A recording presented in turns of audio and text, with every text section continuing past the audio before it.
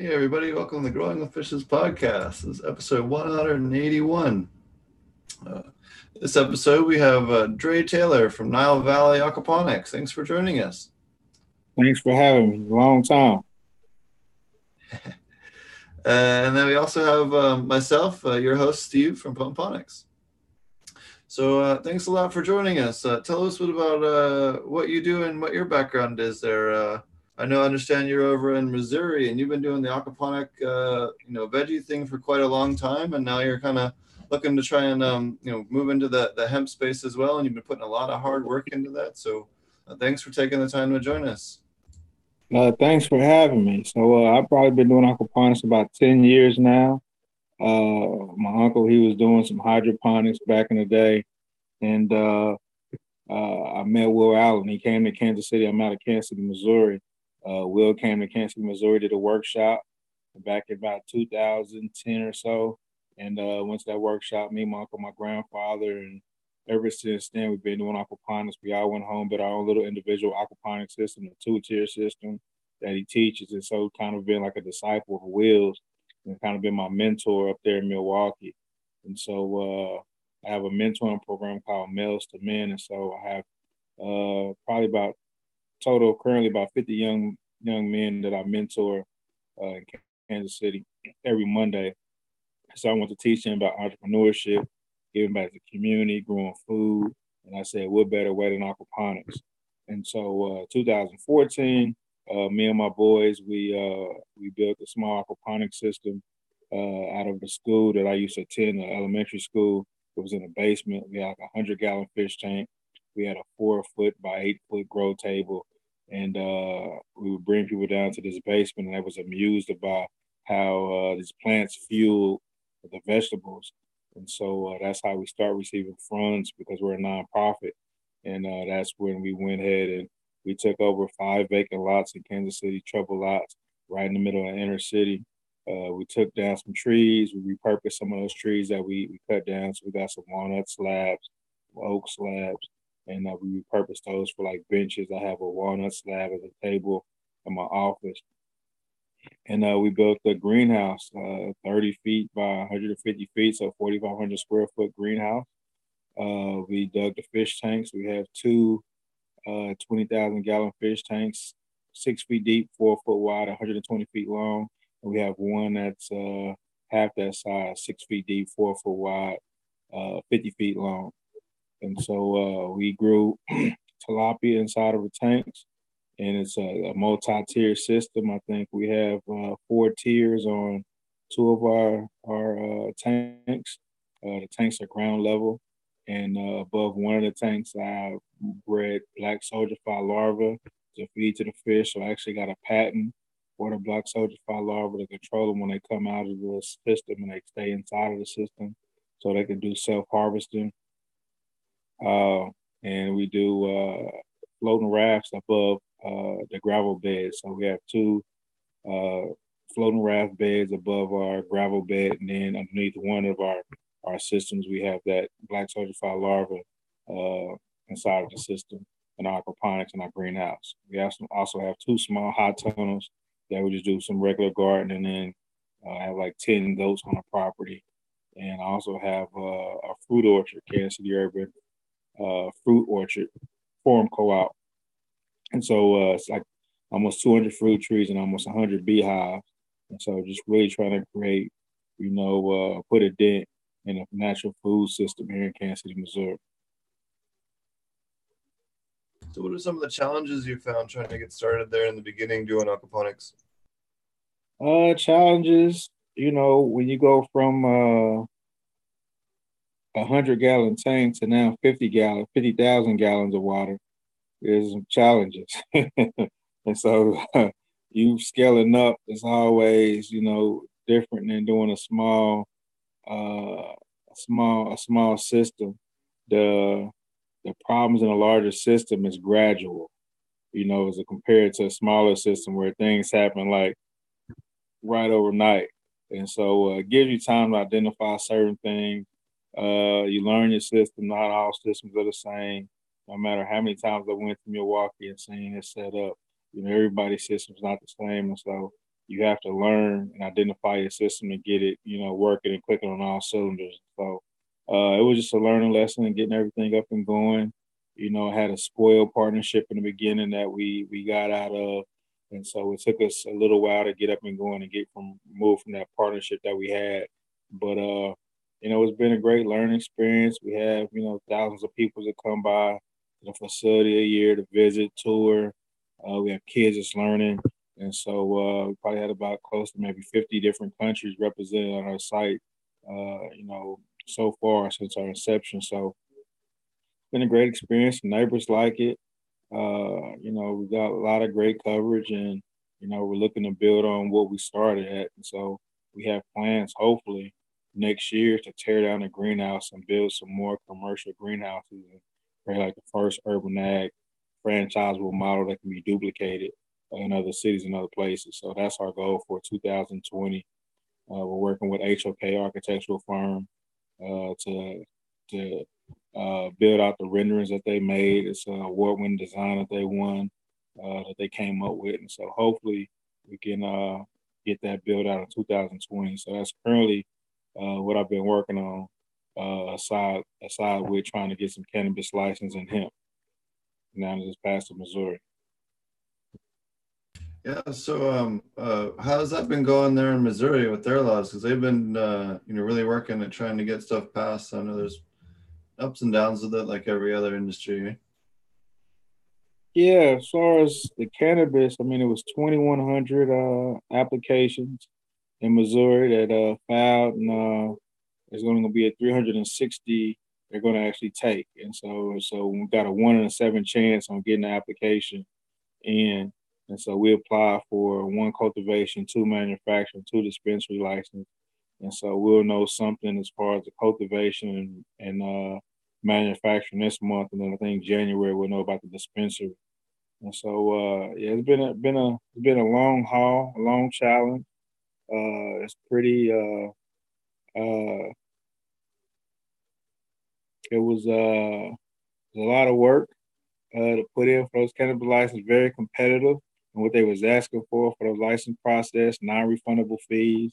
$10,000 for cultivation, $6,000 for dispensary manufacturing, and just some of the questions they was asking. You had to have like a physician, a chemist, and things like that on board. Industry experience, which was hard to have in Missouri. If legal experience as you can put on a application. So it was a lot of hoops that they made you jump to. So hopefully we think we put in a good application. So we hopefully get 1 out of 5 applications we apply for.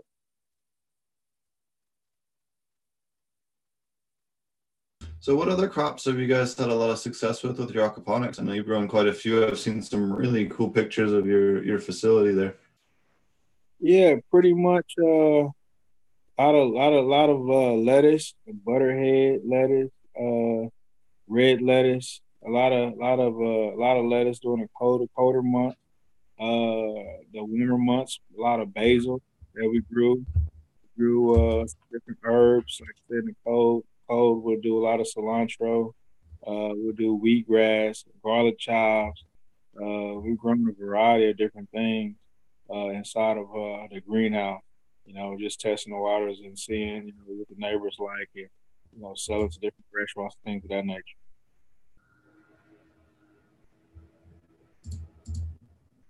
So have you had anything that you grew in your aquaponics and maybe you just decided that wasn't the best thing to grow, either for sales or other reasons?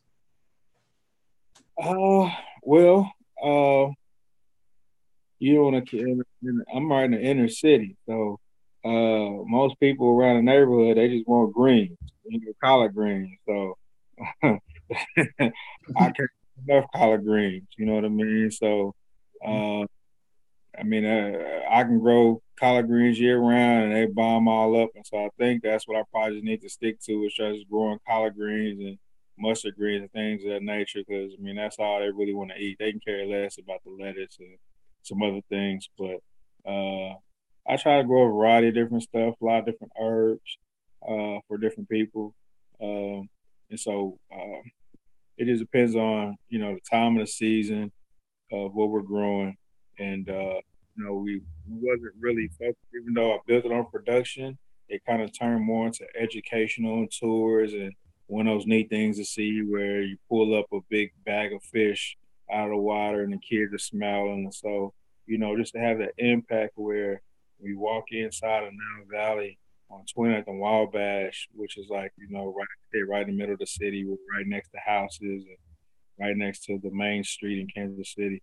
Where you walk inside, you kind of forget where you're at until you hear them sirens going by. But other than that, I mean, it's just one of those places where you actually come in and being at eye and learning, seeing something new for the first time that you didn't even know existed. So we kind of got to doing a lot more educational and tours and just a tourist destination for people to come in town to see what we're doing over in Tornado and Wabash and Now Valley. So, is there anything maybe you've developed with your aquaponic methods that maybe are a little less traditional, or something that's a little more unique, or something that you think maybe you do differently than other people? Yeah, with aquaponics is funny because you look at different systems and you see people build them and you figure, once you get in it, you're like, how do you be sustainable with aquaponics when you start looking at the numbers and crunching them and seeing, okay, how much can I produce? How much energy am I using? Am I being efficient?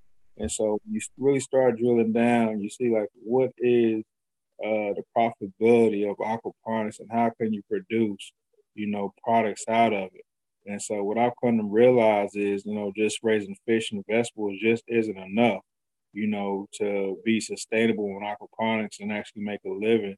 And so, that's when we had tours with kids that come in to, charge for that to increase the revenue and also developing products. And so hopefully next year when we build our system out, we want to develop our own line of nitrogen rich water, that we can sell to people who want to use that water from the aquaponic system, as well as using the fish as a hydrocyte, developing a hydrocyte that we can use, to sell, at $30 to $40 a gallon, and so if you produce so much fish and then you can add that hydrocyte, to the nitrogen rich water, you can actually develop a couple lines of products that you can actually sell.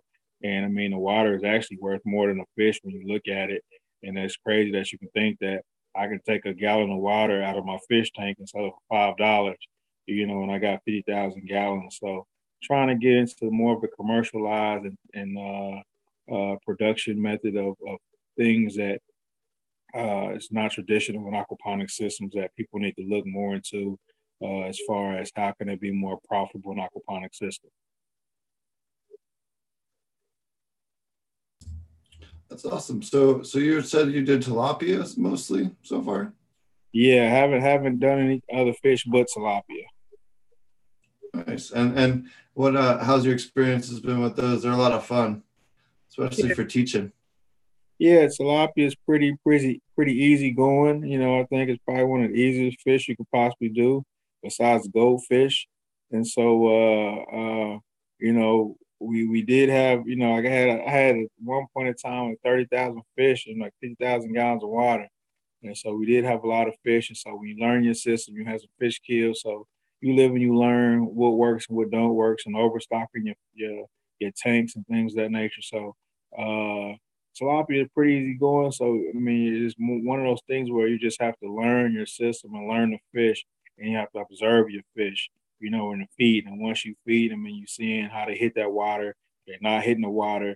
You learn a lot about, the quality of the water. So you don't have to do as much test as you would do in the beginning as you would do once you start learning your system and start observing those fish, as I've learned over the couple of years that I've been doing it. Nice. Is there any crops you haven't grown yet that you're really looking forward to growing in the next year or two? In the future that you haven't had a chance to grow? Yeah, actually, haven't done cannabis and aquaponics. I visited the site that you've been to. I think up here in Canada. Can't think of the damn name of it now. But in Hamilton, Canada. So I got to observe what they were doing there. They had that Nelson and Page system, but just, trying to see the benefits of, growing it in aquaponics, and even hemp in aquaponics. So trying to figure out exactly, how I can grow it naturally using hydrocyte, using the nitrogen, and all those different things, compost teas to growing it naturally as opposed to using those synthetic fertilizers that people are using. So just looking at, real interested in getting into that portion of it, being more sustainable and, growing something that people is going to, be using. If it's going to be medical, I don't understand how something is medical and you're using these synthetic chemicals that you can't drink and you're putting in the soil. So just looking at trying to grow something that's natural and healthy and something that, you can stand behind at the end of the day. Awesome. So a lot of people out there would love to start doing, more youth outreach type programs with their aquaponics programs. What's some advice you have for people that are looking to kind of replicate what you do in your area? Looking to get started, maybe some advice, that maybe would have helped you when you were getting going. Advice, sometimes they say start small when you learn the system or learn the basics first. I had a good chance to figure things out before I got the kid. Well, we also at the same time, me and the kid. But they're just interested in seeing the fish. I mean, just learning the biology and chemistry behind everything, and just introducing them to something different, man. Just exposing them. Kids are impressionable. So anytime you can introduce a kid to something new, exciting, instead of saying turn to page 2 to learn about nitrites, ammonia, dissolved oxygen, pH, temperature, and all these different things, they're more excited to actually get their hands down in there and actually learn these things and see it in action.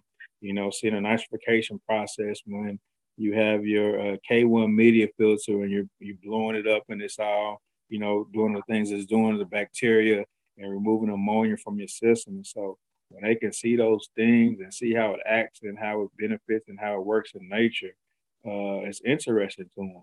It leads them to a path where hopefully they can see some interest in agriculture where it's not traditional, where there's different things you can do in agriculture that can take you down different paths in life. And so that's all we try to do. We try to expose as many kids to as much as possible in hopes that they find something that sticks and they can continue on, in that journey of life because of something that we probably, bridged them to, being stuck on an island and not seeing, what was all out there because they just been stuck. So we just try to provide a bridge for the youth to get from one point to the next point, and that's all we try to do.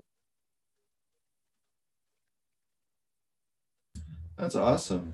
So is there any things maybe that were a unique challenge to maybe growing in more of an urban environment compared to other places? Yeah,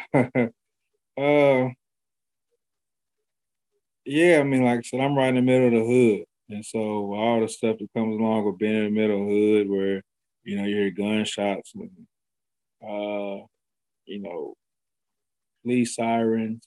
I mean, that becomes normal when you go around, it's normalized. And so you just hope that when you're doing a bus tour of people coming by that you don't have nothing to go off or something happens at that point in time. But other than that, man, the neighbors have been great. I haven't had any complaints.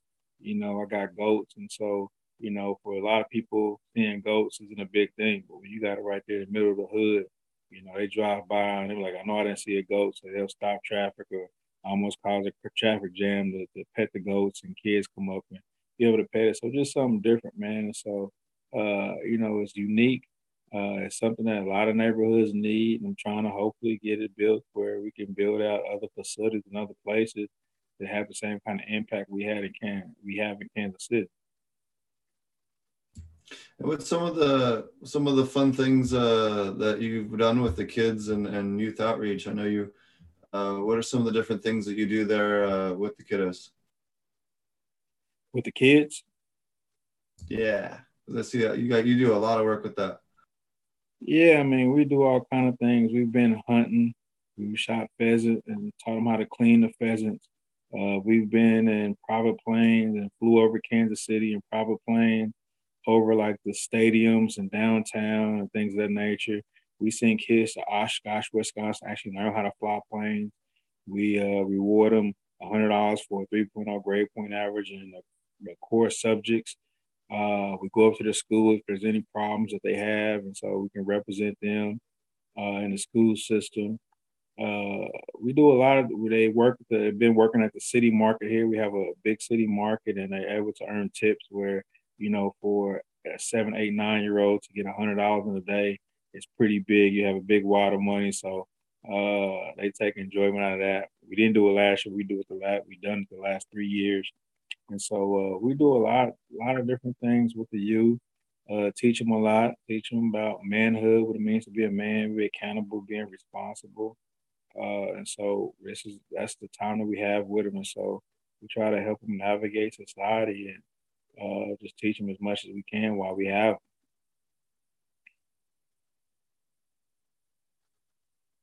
That's awesome. Is there anything that maybe the kids have figured out or discovered working with you on the farm that maybe something you hadn't quite thought of? We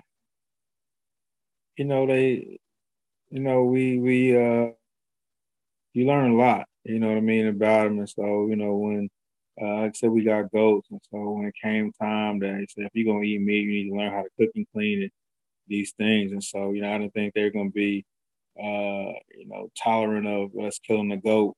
But, they was pretty excited about it. I guess boys are just, are just like that. And so we have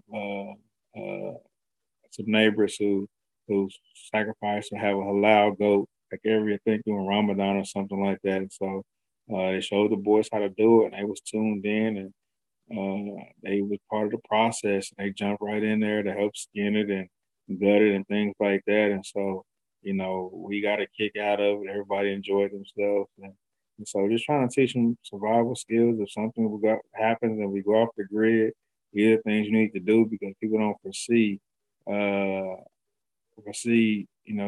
trouble we coming into in the future as far as global warming and the food production that need to be localized.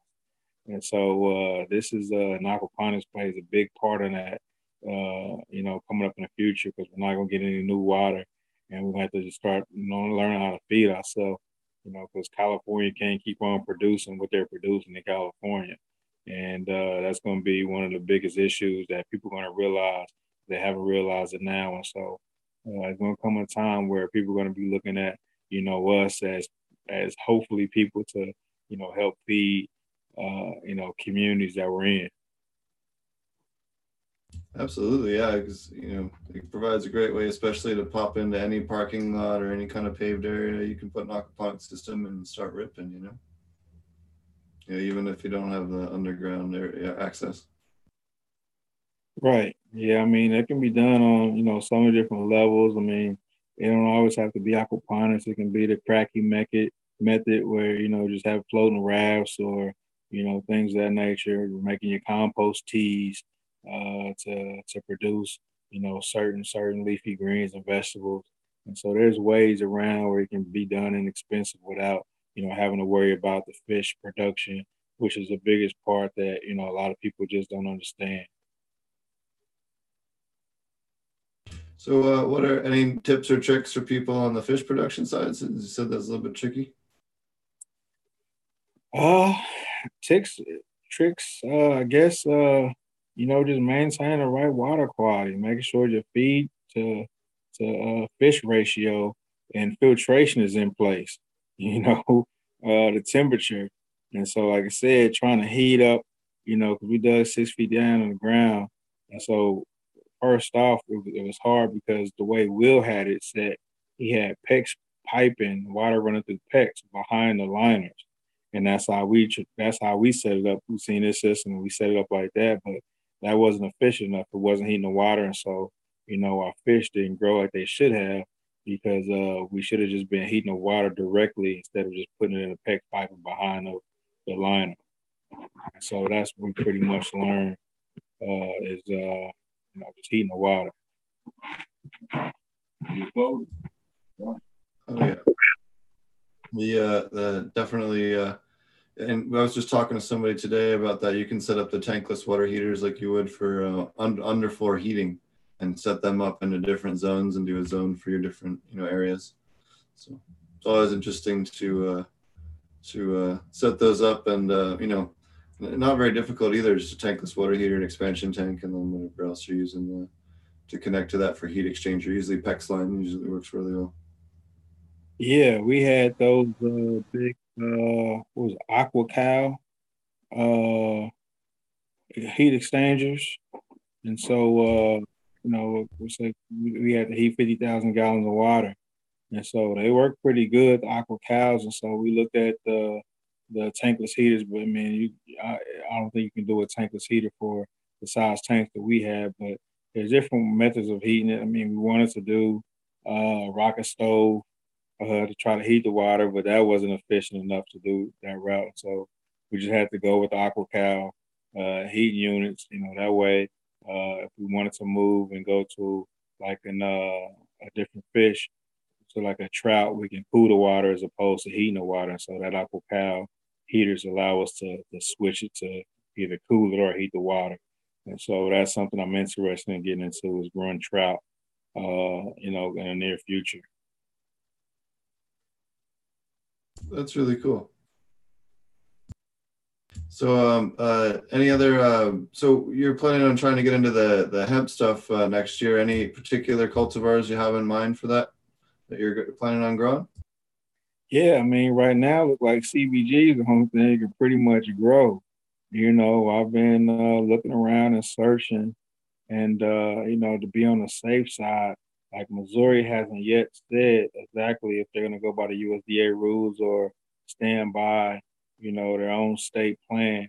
And so right now, CBG looks like it's the front runner to grow. It's safer and it's more profitability growing CBG anyway. So I don't know why you would grow anything else. And trying to grow it in the greenhouse and start off being USDA certified off the jump, in a greenhouse. And so that's what we're looking to do. Hopefully, this growth season. Hopefully, we'll get some seeds. Hopefully, in the next by the end of this month, and start those up and get those mothers going and get those clones ready for the growing season. And so, the USDA really messed a lot of stuff up for a lot of people. But I guess the market's gonna equal out because a lot of people I've seen, about 20 or 30 different, hemp groups, and it just seemed like it was like a gold rush, and people didn't have no kind of plan in place. They just put seeds in the ground or bought some stuff and had no idea who's gonna harvest it, who's gonna buy it. I mean, it was just, I think people still sitting on stuff. It's people that didn't even harvest their crops, and so it's one of those things where you live and you learn. It's business like anything else at the end of the day.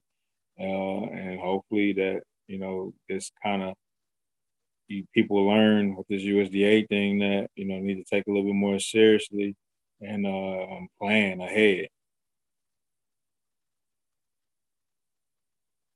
Awesome. So now, do you do any probiotics with your system? Any microbial dosing or anything like that? I mean, you talk about compost teas and stuff like that. Tell us more about what you do with that stuff.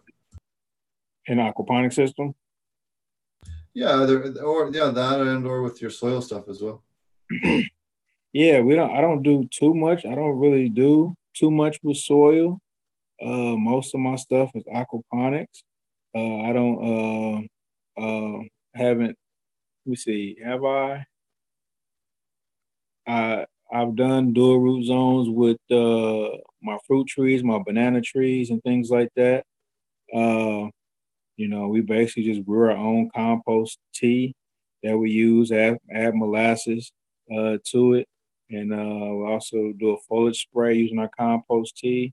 And we was also doing some testing on the leachate for my black soldier fly larva.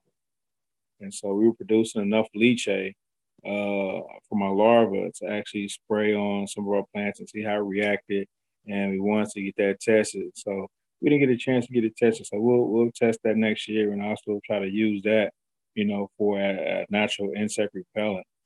because we produced so much of it, and as much stuff that we had that we was feeding them our black soldier fly larvae in our system. It was a 4 foot by 120 feet long tray of just black soldier fly larvae, and we were feeding them coffee spent grains from a brewery, and we were also feeding them.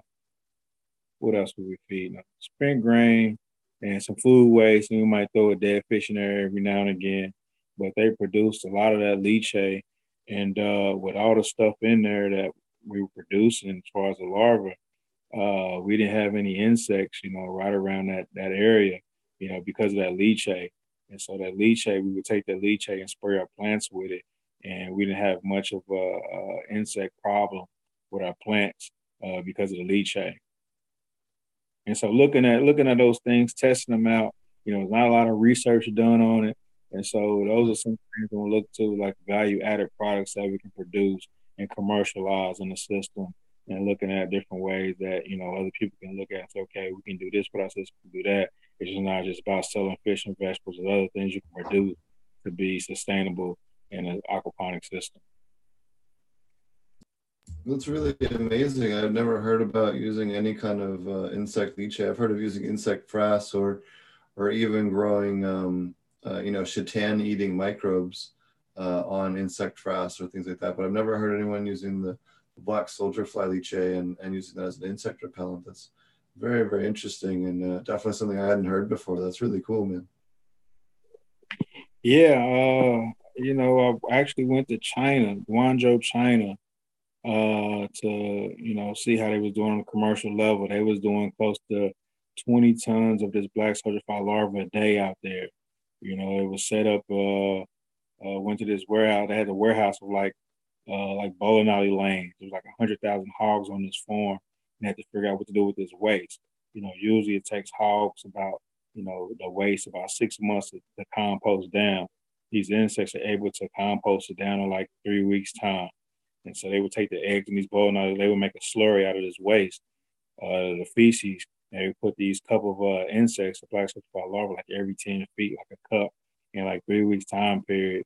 They would eat it and compost it down, break it down, and they would have compost that we use for different forms and sell that compost.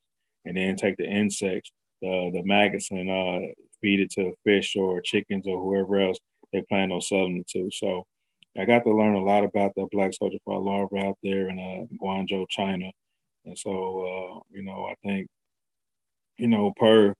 per square foot, I don't think nothing else produces more than a black soldier fly larva. You can find a market for it as far as the sustainability, what it does to, in nature.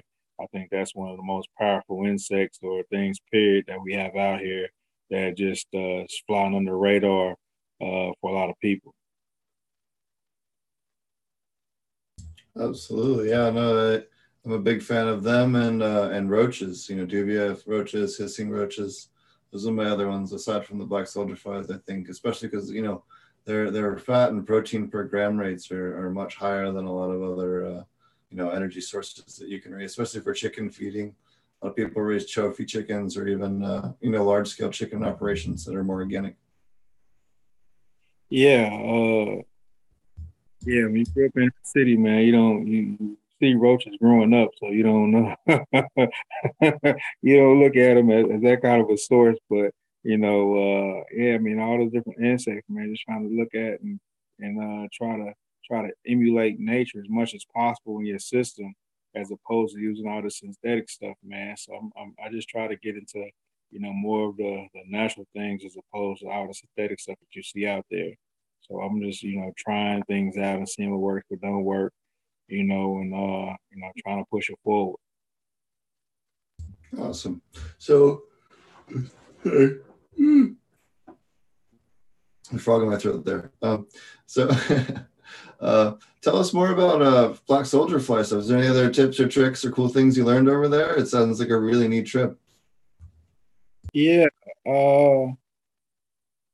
The soldier flies, I mean, at one point in time, we had, probably 4 to 5 million of them possibly, at one point in time. and they breed pretty fast. They have the five to 900 babies every time they breed. Each gram is probably close to 30,000 black soldier fly larvae. I think the most grams I probably produced in a day was close to, I think, 15 grams, I believe, which isn't a lot because I think in China they was doing like, I think, 10,000 grams, I believe, a day there. And so I built a room in the back of my greenhouse, a 10-foot by 10-foot room. And that's where I was breeding them out of. And I mean, it was really, my aquaponics is really, two people show or two or three people show. And so for, a 4,500 square foot greenhouse and some small hot tunnels and, doing all the stuff we were doing, we were pretty much undermanned. So I want to get to finding, funds to really step up that black soldier fly larva production inside of the greenhouse. I mean, that room that we have, that 10 by 12-foot room, you should be able to do at least 100 grams of insects, of black soldier fly larva a day out of that room, at full capacity, in the spring and summertime and maybe early fall. I mean, even in the wintertime, if you have the right temperature and you have the right light setting, which don't require much inside of there, when you look at the profitability of it, if you have a market, those larvae per gram, you can sell it for about $20 a gram. If you can do, 100 grams at $20 a gram, if you can do $5 a gram, you're doing 100, grams. You know what I mean? That money adds up at the end of the day, and that's not a lot of input in a black soldier fly larva besides feeding them waste. I mean, waste is free, and so it's one of those things where I want to get more into the commercialization of black soldier fly larva. So hopefully, when I get this hemp thing going and cannabis with the license, I will focus a lot of my attention to the black soldier fly larva because I think it's more money in black soldier fly larva than I think anything else than cannabis and hemp. At the end of the day. And they don't, one nice thing about them is they don't smell much. They don't have much of a scent at all. It doesn't stink like a lot of other ones. A lot of other types of composting and things can get pretty stinky. Yeah, you get it's sort of like kind of almost like a sweet smell almost.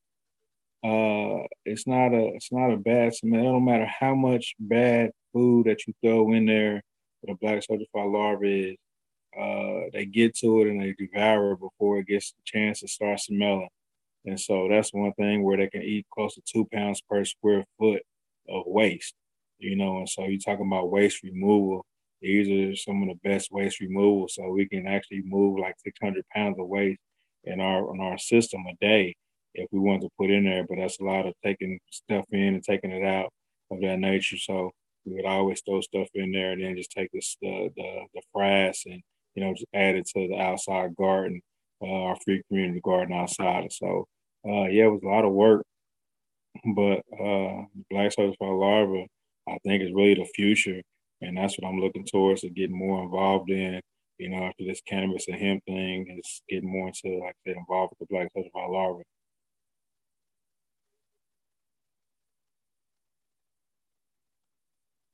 Awesome. And any other short-term plans aside from just ramping up and getting ready for the hemp stuff and everything else you got going? Not really. Just like I said, we're waiting to see. We got a couple weeks, and so hopefully we get a good present from the state with a medical marijuana license, which is very interesting. And so that's just sitting back and waiting. But like I said, I have more interest in hemp than I do that, and so we'll see what we do with the license, if they're transferable or not. And like I said, more interested in getting the hemp because they have more uses and more benefits that I see than actual cannabis on the cannabis side. And so, we're just sitting back waiting to see, man. And, hopefully I'll have a good Christmas this year. Is that when they're going to let you know, or did they say when they're going to release them? Yeah, the 19th of December, I think, is one date. The other date is 19th of December for cultivation. 26th of December for manufacturing, and I think like January 16th or something, I believe, for dispensary. Oh, awesome. Yeah, that's really cool. Now, which ones did you go after? I went after all three of them. Nice. Yeah. Yeah, the full vertical is definitely the way to go if you can get it. Yeah, it's definitely a way to go. Uh, I think it's really one of the only ways it should go is trying to go fully vertical. But yeah, it's gonna be real interesting to see how it's set up. I definitely wish you luck on that one, man. It's such an uphill battle and can be such a challenge. I know Marty and I have both have spent plenty of time spinning wheels in mud with licensing. So Right. Yeah, it's pretty interesting. Every state is different, and so we shall see. awesome. So I see you do tours and all kinds of different classes and things. Tell us more about some of the different things you do there at the farm on that level. Yeah, we do tours, workshops, and so we teach people how to build, small high tunnels. So the average family spends about $5,000 a year on food, and so if you can build a high tunnel for like $500, you can decrease that food amount by, you can still grow food even in the wintertime. Even when snow's on the ground, you can still grow food. And so that's a lot of things that people think that the season ends in the wintertime. We can actually still grow different leafy greens like your lettuces, your collards and things of that nature over the winter time. And so we just show people how to build these small high tunnels that don't have to be heated over the winter time, and just teach aquaponic classes, intro how to build small IBC tote systems, uh, composting, uh, those type of classes that we have at the now aquaponics. Very cool. Is there any classes you're hoping to get into in the future? Yeah. Well, we did have a couple classes where we teach people how to grow cannabis. Cannabis 101. Identifying how to grow. Like I said, it's new in Missouri, and so a lot of people are interested on how to grow their own stuff or their own cannabis, and so we've done some classes and did a one-on-one classes. We have a grower here out of Colorado, been out there for like the last 4 or 5 years. And so he conducts those classes and getting people started there. So just trying to identify what people want and trying to address those needs and issues that people have. That's awesome. Is there any questions any of the other panelists have for Dre? He does a lot of work. I know Roger follows you a little bit as well. I just wanted to give him a shout out. I see him doing a lot of work with the youth and trying to mentor some of these young boys, and I really appreciate that. So just wanted to give you a shout out for that as well. It doesn't just stop at educating on the farm, and I appreciate it. Like I think you just recently I saw you post about exposing some kids to like photography careers and different stuff like that. So just big ups for that. Yeah, thank you. Appreciate it. I always tell my story. People always ask, like, what's my background? How did I get into it? My great grandmother was a sharecropper in Jackson, Mississippi. And so she left Jackson at the time when a lot of racial climate was. And so she left Jackson to go to St. Louis, from St. Louis to LA. And that Now Valley in 2015, we were talking about, her gardening and growing food and things like that. And 2015 was the first year that she didn't grow anything because of the drought crisis in California. And so she'd been growing food for 90 years, and that was the first time in 90 years she didn't grow anything. And so, that year she passed away at age 97. She was still driving, going to casino, doing all the fun things she wanted to do. But that's when everything came to full circle. Because if something was to happen in California, you would see it come out to Kansas City and every other state. And so that's when I've really seen the impact of being able to grow your own food. And one of her neighbors got up at her funeral and said that we called her Farmer Brown because what she didn't eat, she gave to people in the community. And so when people always ask what my background is, I'm just doing the same thing she was just doing on a larger level. And just teaching people, how to grow food and giving them the food away to people in the community. So that's where, I'm just continue to keep that legacy going on growing food and giving it to people around who needs it. Awesome. That's awesome, man. I love it. Really cool. Go ahead, Marty. Oh, I was just saying that it's awesome. I love it. The whole idea of it. And we're friends on Facebook, so I see a lot of his posts and stuff. So it's very cool. Always inspired, put a smile on my face. So I love that. Oh yeah.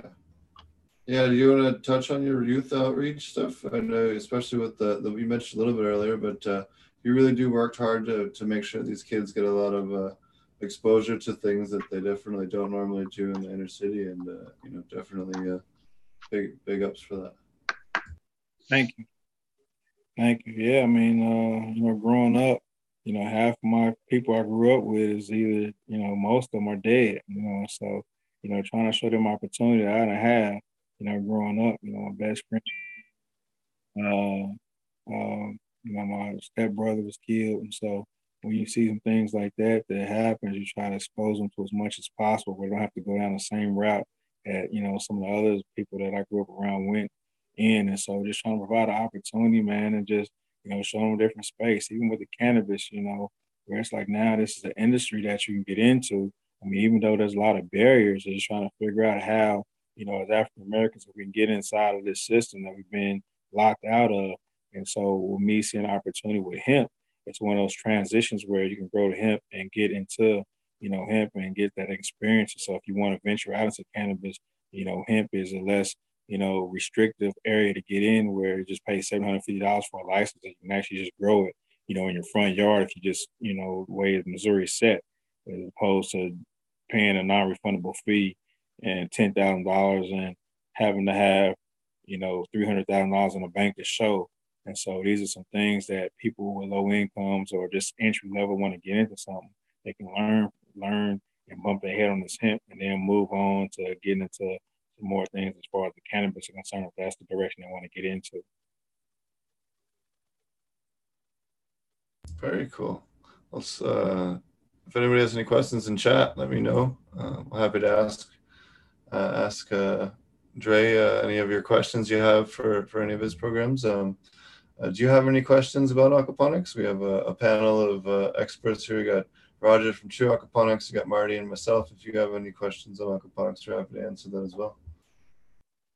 Yeah, I mean, I've been following both you guys. I mean, I see the True Aquaponics post a lot in different groups, and I see Marty doing, a lot of comments on, the aquaponics and or the cannabis grows and watching his grow that he got there. And so, yeah, I've been seeing you guys for, last 4 or 5 years, possibly, online. And so, sometimes it's one of those things we just see so much, and you can put, a face and talk to somebody that you've been following and watching over the years. So, kudos to you guys for putting that information out there and being that resource, because I know I've probably at least, seen some things you've done and try to implement it over in my direction. So, kudos to you guys as well for putting that information and being a resource for everybody else who's getting out there and trying to learn.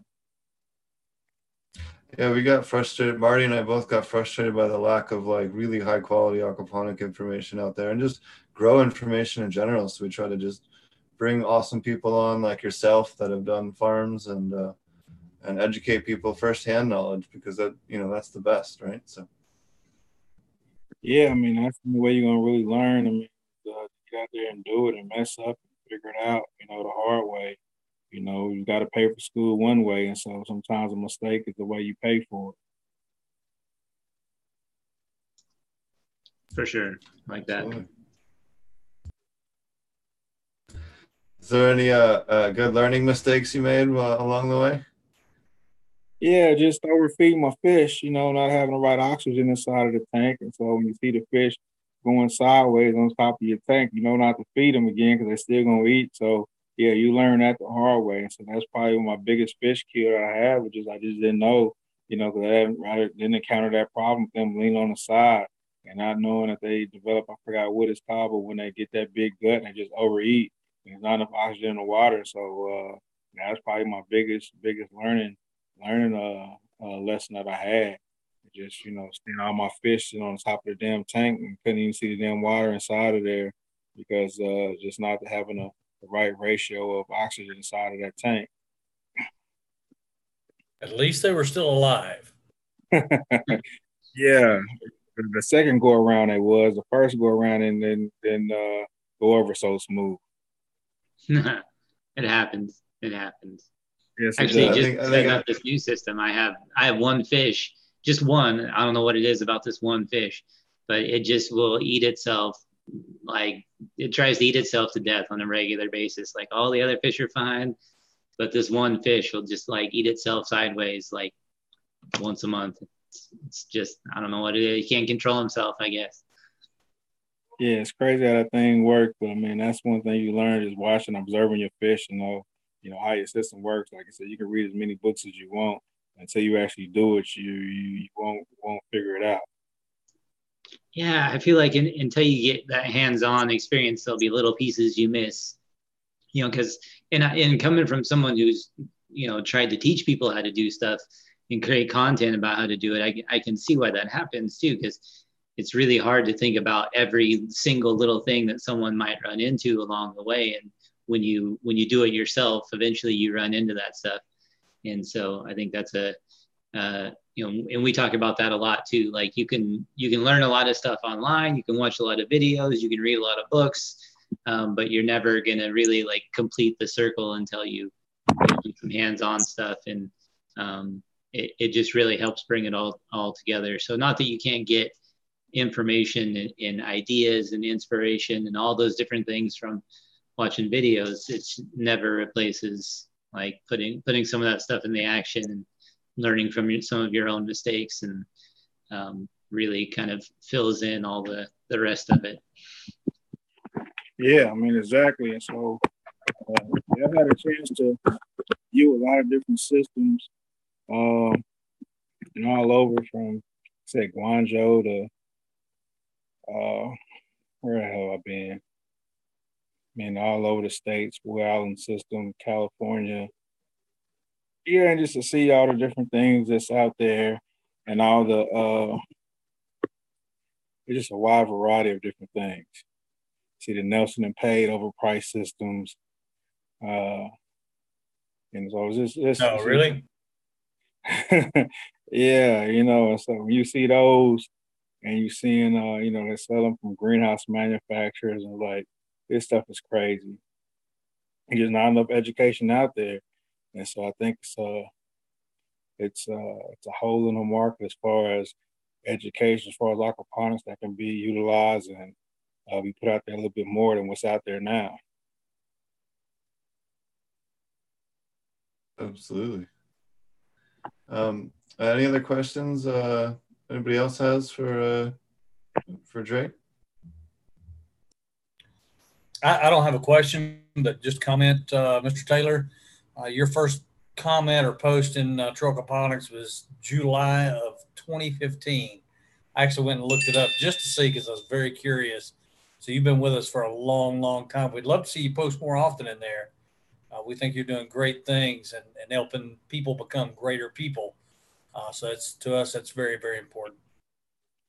Yeah, it has been a while since I posted in and I think about it. I used to post in there, I think, a lot in all those different groups, but just,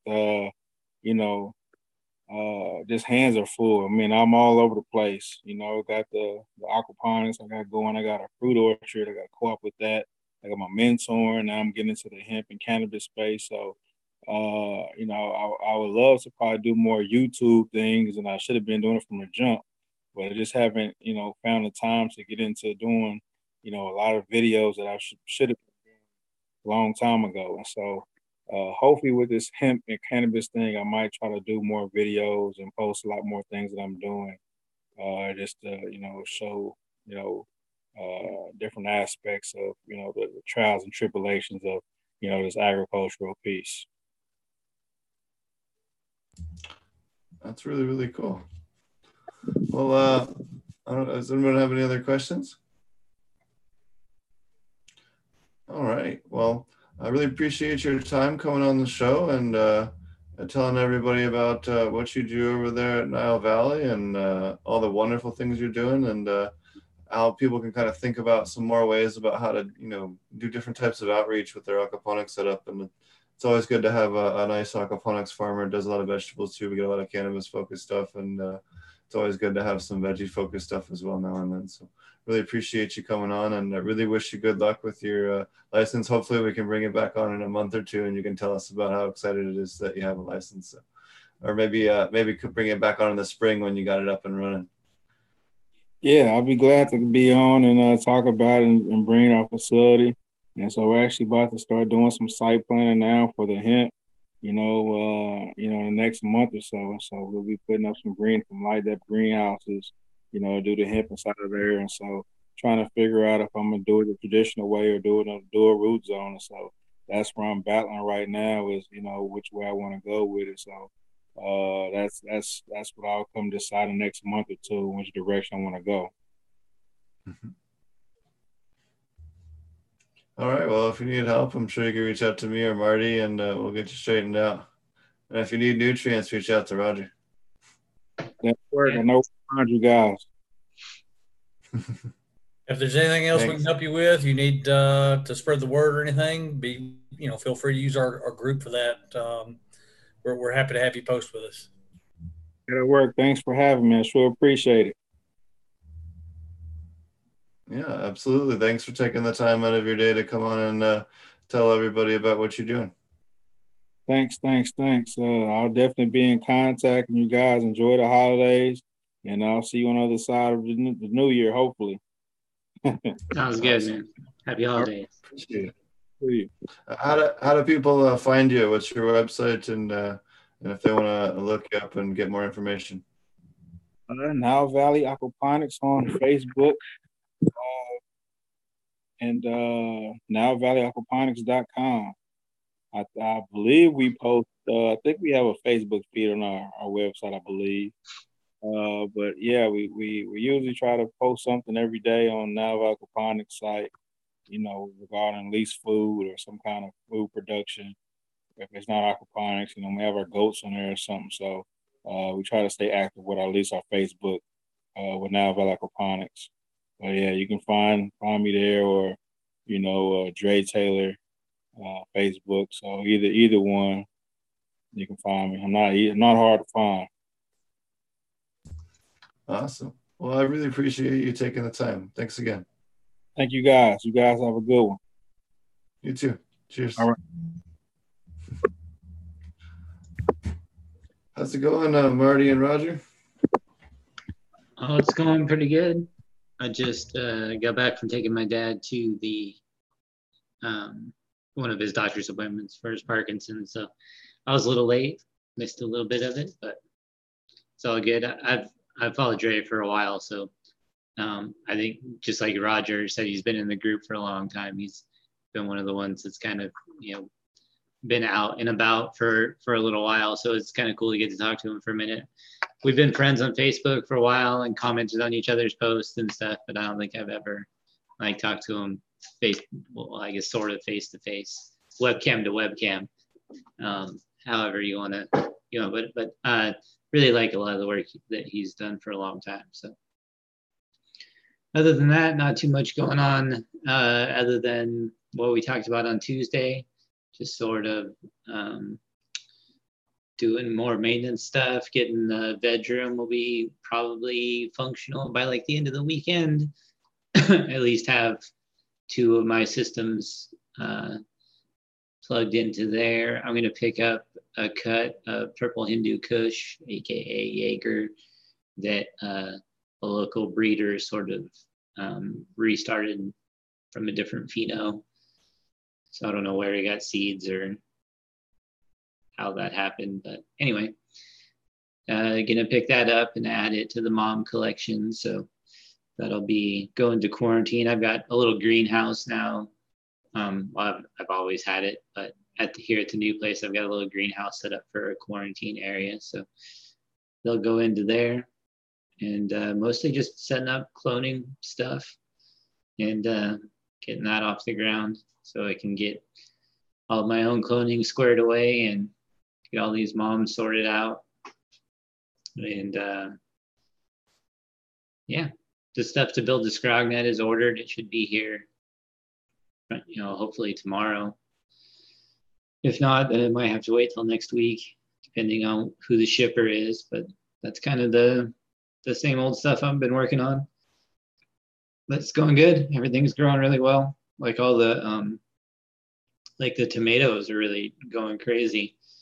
They've probably like tripled in height since I put them in, and already got flowers. So hopefully we'll start growing some actual tomatoes soon. They need support. That's another reason I got to get the net up, is they need support too. So that'll be the priority at this point. Oh, I had one fish. I had a jumper. Got lucky because it jumped out of the top and ended up landing in the sump tank. So I don't know how it managed to do that, but lucked out. If it jumped the other way, it'd just be dead. So probably have to get the cover on relatively soon. So those are kind of my sooner rather than later projects. I got to get the bedroom system set up, so I've got room to move plants in there, and then I'll have room in the flower room to kind of work around and build the ScrogNet. So just kind of sliding things around, get them all done.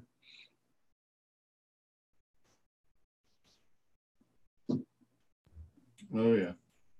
We got a question from chat. Hey guys, I had a question about nutrients. What's the best method to lower nitrogen in an aquaponics system when it's time to flower? The easiest way is to stop feeding your fish so much. Cut the feed rate to half or a third is what it was before, and that's the easiest way. Alternatively, you can feed acetobacters. You could do vodka dosing for denitrification, which is another way that you could do it as well. Or you could bring on additional plants for what's it called? Companion plants that would absorb it. Yeah, I mean, I usually grow extra plants. Well, I guess technically first I cut back on feed, and then I generally also like to have other plants in there already. So like I'll have a lot of leafy greens in there that will, a lot of times they're just going to slow their growth when the nitrogen slows down. But I feed half as much during flower as I do during veg. And I usually start that about a week before I get ready to flip into flower. So, and you can even cut it back also if you want to do half as much on your feed. You could do half as much, half as often. If you really needed to, you could step it down even less. So feeding less is the easiest, in my opinion. And then growing greens that you can eat, just seems like a relatively easy way to deal with it. If you need to start something that'll start taking up nitrogen right away, I recommend like getting green onions that already have roots, like from the store.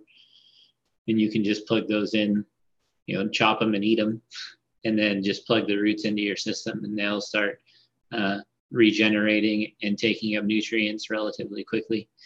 And they're usually clean, and you don't have to worry about like transplanting them from soil or something. So that's always a pretty good way to go if you need something to start taking up stuff right away, and you don't have like anything that you like seed, like even microgreen seeds aren't going to start taking up nutrients for a little while. So sometimes it can be difficult to bring down nitrogen in the system with companion plants because they kind of already need to be established in order to be really effective. So I keep them in there at all times, and just generally they just grow on the excess nitrogen in the system, and they'll usually just speed up or slow down their growth depending on how much excess there is, especially if you have large cannabis plants already that are taking up nutrients. They're gonna feed, and the rest of your plants are sort of gonna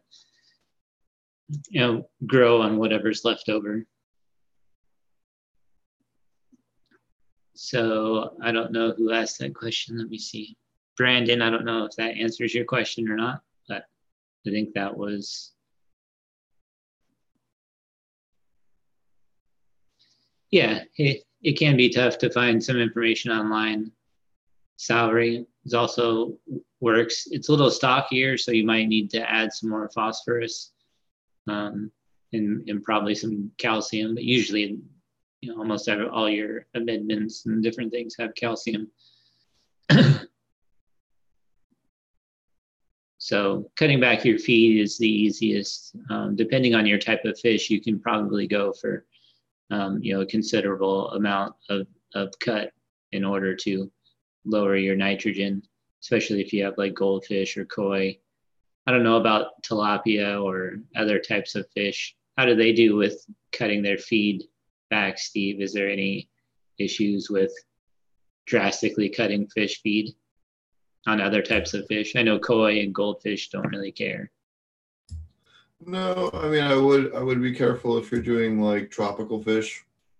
If you're doing a large tropical fish filtration system or something like that, just because they don't have the same biomass to store enough energy to really, hold it and be good with that. So, I would say smaller fish, definitely be careful with that, but larger fish and more older, more adult fish wouldn't have as much of an issue as younger fish or smaller fish.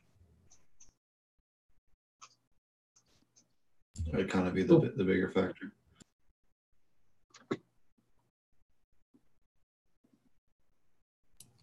So just kind of jump in.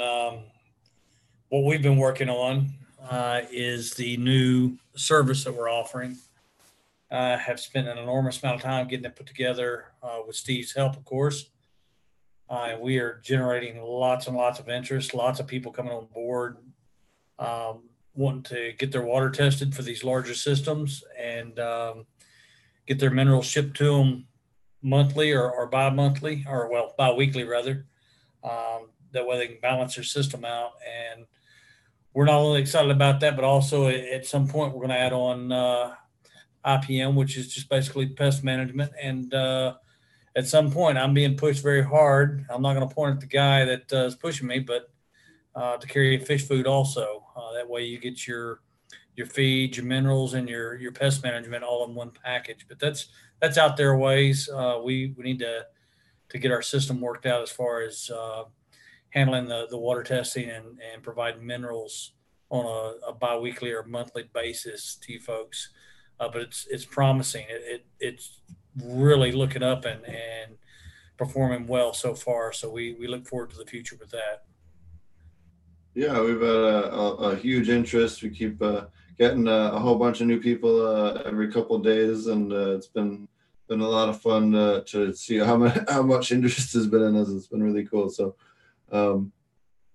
real stoked on that. And then we have it's based on the size of your system, the crops, and any other factors, temperature, pH, a couple of other variables that are real important. And then we test your water and send you the nutrients you need to fix everything without having to deal with all the headache and rigmarole and all the bad information that's out there on nutrients. So again, makes it real simple for you.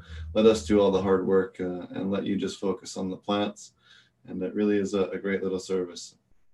What else is new with you? Any other interesting people that have reached out to you in the last short while? Maybe interesting stories or interesting problems? I know you're, it's getting colder, with December coming up. If people don't have them already, make sure you get your heaters. Or if you're looking for a great, Christmas gift, I know Roger has some really unique heaters as well that are pretty hard to find an equivalent to. Yeah, we're pretty proud of our heaters. They don't tend to break down like the little glass heaters that you get for a couple dollars off Amazon. They do wear out in time, but the parts that wear out are cheap to replace for the consumer. So as they stop working, which they will, I mean, heating elements do not last forever. Anybody that tells you they do is lying to you. But when they do wear out, we keep them in stock so we can reship immediately. And it's literally you unplug the old one and plug in the new one. and keep right on going, keeping your fish tank warm, or actually your entire aquaponic system warm up to a certain size. But yeah, we love those heaters. And as far as anything else new going on, that this new service is it, man. We are so excited and stoked about it. We're seeing changes in people's systems already, just from the first month and a half. So we just can't wait to see what happens in the next couple of months.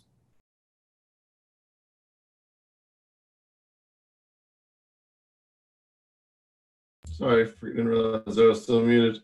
Absolutely, yeah. It's been a lot of fun working together with Roger on this and getting it going, and we're stoked on that. I know a friend of the show, Jesse's coming to working hard to get merch going for the show.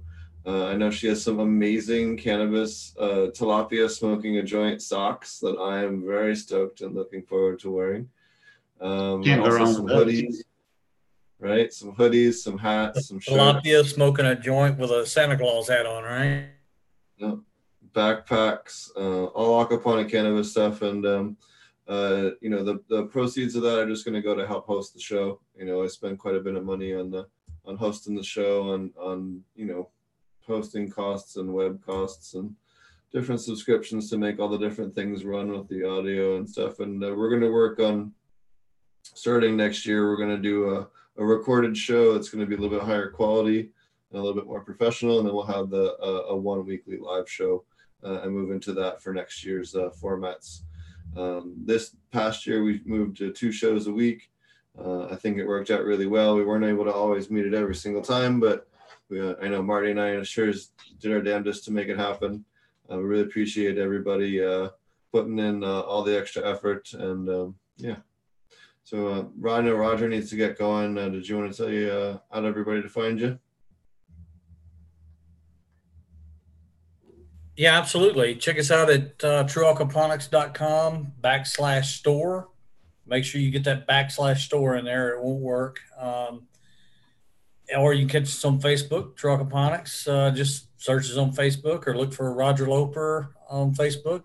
You'll find me, and let me know that you're an aquaponics aficionado, and we'll get connected. Awesome. Sounds good. Thanks a lot. So we got a thing in chat here. A guy goes, once almost electrocuted myself, felt the water, reached in and felt the glass heater had broke. Was shocked to see the latch attached to it. Scared myself half to death.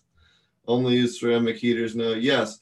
One quick word of wisdom here. If you ever think there is loose electrical in your aquaponic system, you definitely want to use the back of your hand to check the system. You know, if you can check it in a different way, then great, but use the back of your hand to check it, because on the off chance there's a high electrical current in there, it will cause your arm to pull back because your biceps stronger than the back of your muscle in the front stronger than the back because you use it more.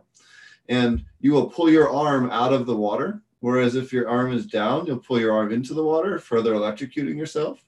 But you can actually use the back of your hand to jerk your arm out of the water should there be a high current in there, and actually save your life if it's a high current. Especially with aquaponic systems, it's something that we don't really talk about, but I'm glad that somebody mentioned it in chat. Yeah, just to add to that, if you're using any heater, mine included, if it's plugged in, do not touch the water, period. That's the safest thing to do. If you need to check something and you're going to touch that water, unplug your heater, no matter who the manufacturer is, because who knows what may go wrong. You stick your hand in there, even when you do it with the back of your hand, like Steve's saying, which is the safest way to do it. Anything can still happen. When you're jerking your arm back out, you may grab a pipe with your other arm and pull it loose and have water coming out on you and still electrocute yourself. Unplug those things before you check, guys. And we include that information with all of our heaters. Never touch your water while they're plugged in. It's not worth it. Not worth the risk. All right. I got to get, you guys have a great night. I will see you next time. See you later, Roger. Also, never put ballasts on the floor. I see this a lot. People in grow rooms will put ballasts on the floor as well. And You know, that's a great way to break dance if you get a water leak. You can just be Yeah, zapping you know, across- just- zapping across. I like to keep all electrical cables, regardless, like dehumidifier, your, you know, the power cable for your pump. You know, if you have external fans, you know, anything that requires power, I just like to keep all that stuff up off the floor. Just seems like, because if any water, I mean, you have so much water in your room, it just seems like if any of it started leaking for any reason, you would not want to be, you know, electrocuting yourself trying to get in there and turn it off, or find out what the leak is, or anything. So I have all of my, like, all my plugins are all up off the ground, or stapled or nailed to the wall. Just doesn't seem like, it's not a risk I'm willing to take personally. Yeah, absolutely. So I was gonna say something else and I lost my train of thought. Shit. Oh, thanks again, everybody else as well. You know, we hit 100,000 views just in the last, 11 months on SoundCloud alone. We're approaching 500,000 views across all platforms for the year for the podcast. So that's, I mean, I certainly never would have thought we would have been approaching 500,000 views in a single year across all platforms. Like, that's incredible. So thank you, everybody, for all the support. Thanks for all the support for all the episodes, and yeah. I remember when we were excited when we had like 10 live viewers. We were like, right? Whoa, 10 people at the same time are watching. I was like, whoa, that's crazy. We got 100 views for that episode. Yeah. I think, who was the first one we had a lot of views on? Was it?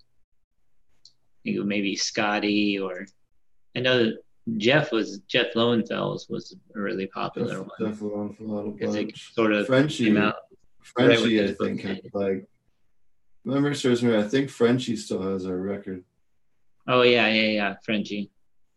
He was a little bit later though. Yeah, but I think he has the record for most simultaneous memory serves me. So, very cool. It's a great episode. Bubble Man had quite a few as well, so that was fun. Sub Cool. I've just been getting, that was another popular. Heavy Days had a lot as well. So, shout out to Heavy Days. For sure. Was it the podcast? That's the podcast. Yeah. And I'm trying to think what else. I've just been getting ready for Zimbabwe. Getting ready to go out to the Hive event, and then BizCon, and then off to hopefully Emerald Cup. I might have to leave a day or two early. We'll see. I'm trying really hard to make it to Emerald. I might have to skip out a little early,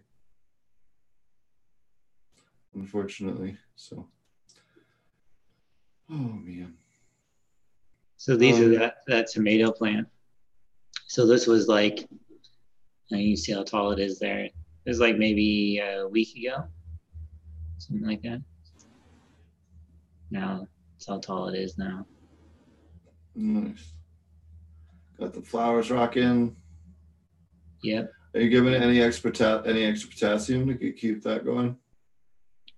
Oh yeah, I just got a mix of, basically the same thing that I mix up for flour,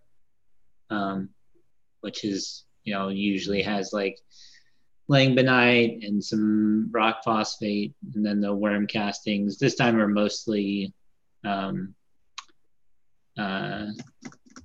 fermented apple leftovers were fed to the worms, and made castings for that one.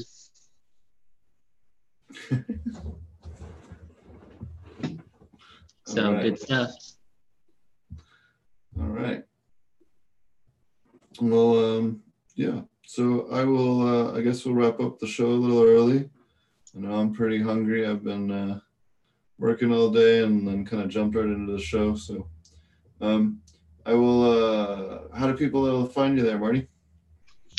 Oh, so you can find me just you probably saw pop up on the screen was Aquaponic Cannabis Growers Group on Facebook. You can find me on YouTube at AP Meds. You can find me on Instagram at AP Meds. You can find me on Patreon at AP Meds. And yeah, just working on a little bit every day.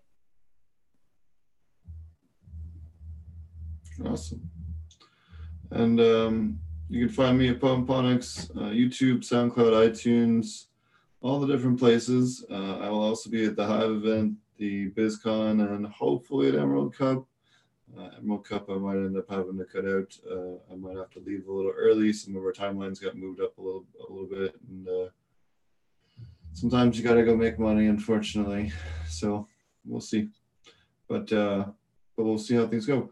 And just looking forward to seeing a whole bunch of people I haven't seen in a long time.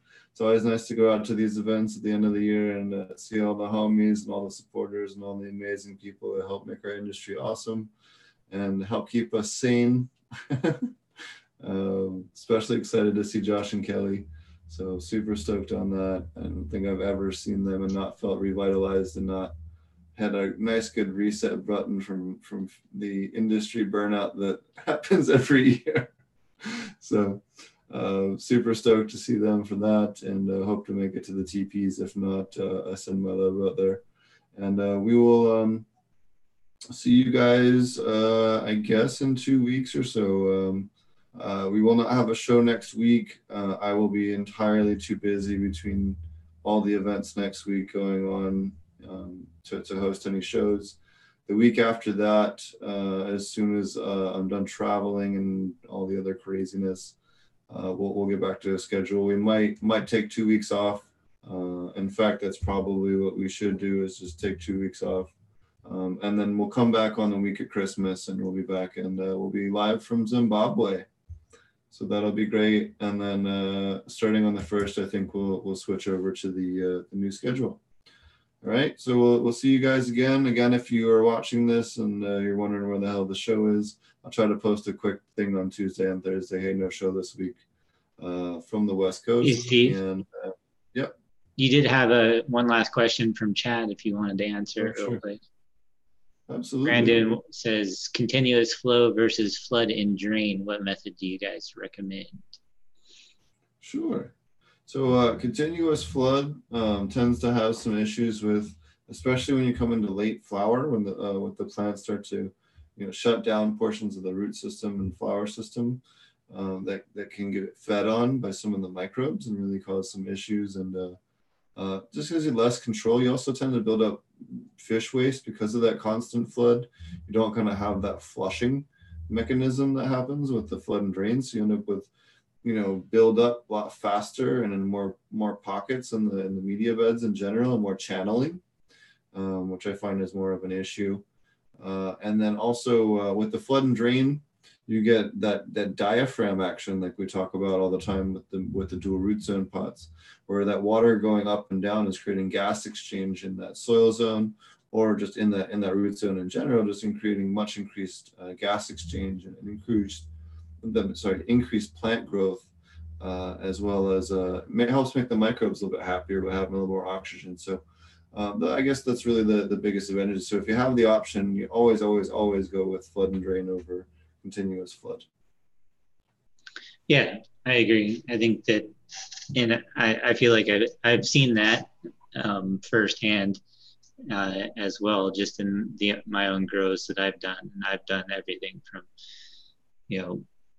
constant flood, or what do they call it, where it's in the in the PVC pipe itself that's just running through NFT. So I've done NFT, and pretty much anything that doesn't allow for that change in oxygen, I feel like is the major disadvantage to anything besides flood and drain. And really, it doesn't matter how they flood and how they drain. We've talked about this extensively. Like, you can use a bell siphon, you can use a timer, you can use, doesn't really matter. As long as the water level comes up and the water level goes back down, that's really all you need. There's not, there's no magic to it. Just the water level itself rising up pushes the air out of all of those little spaces in between. And then when the water level comes back down, the air gets pulled back in by the water level dropping out, giving it fresh air, and the water fills back up and pushes all of that stale air out.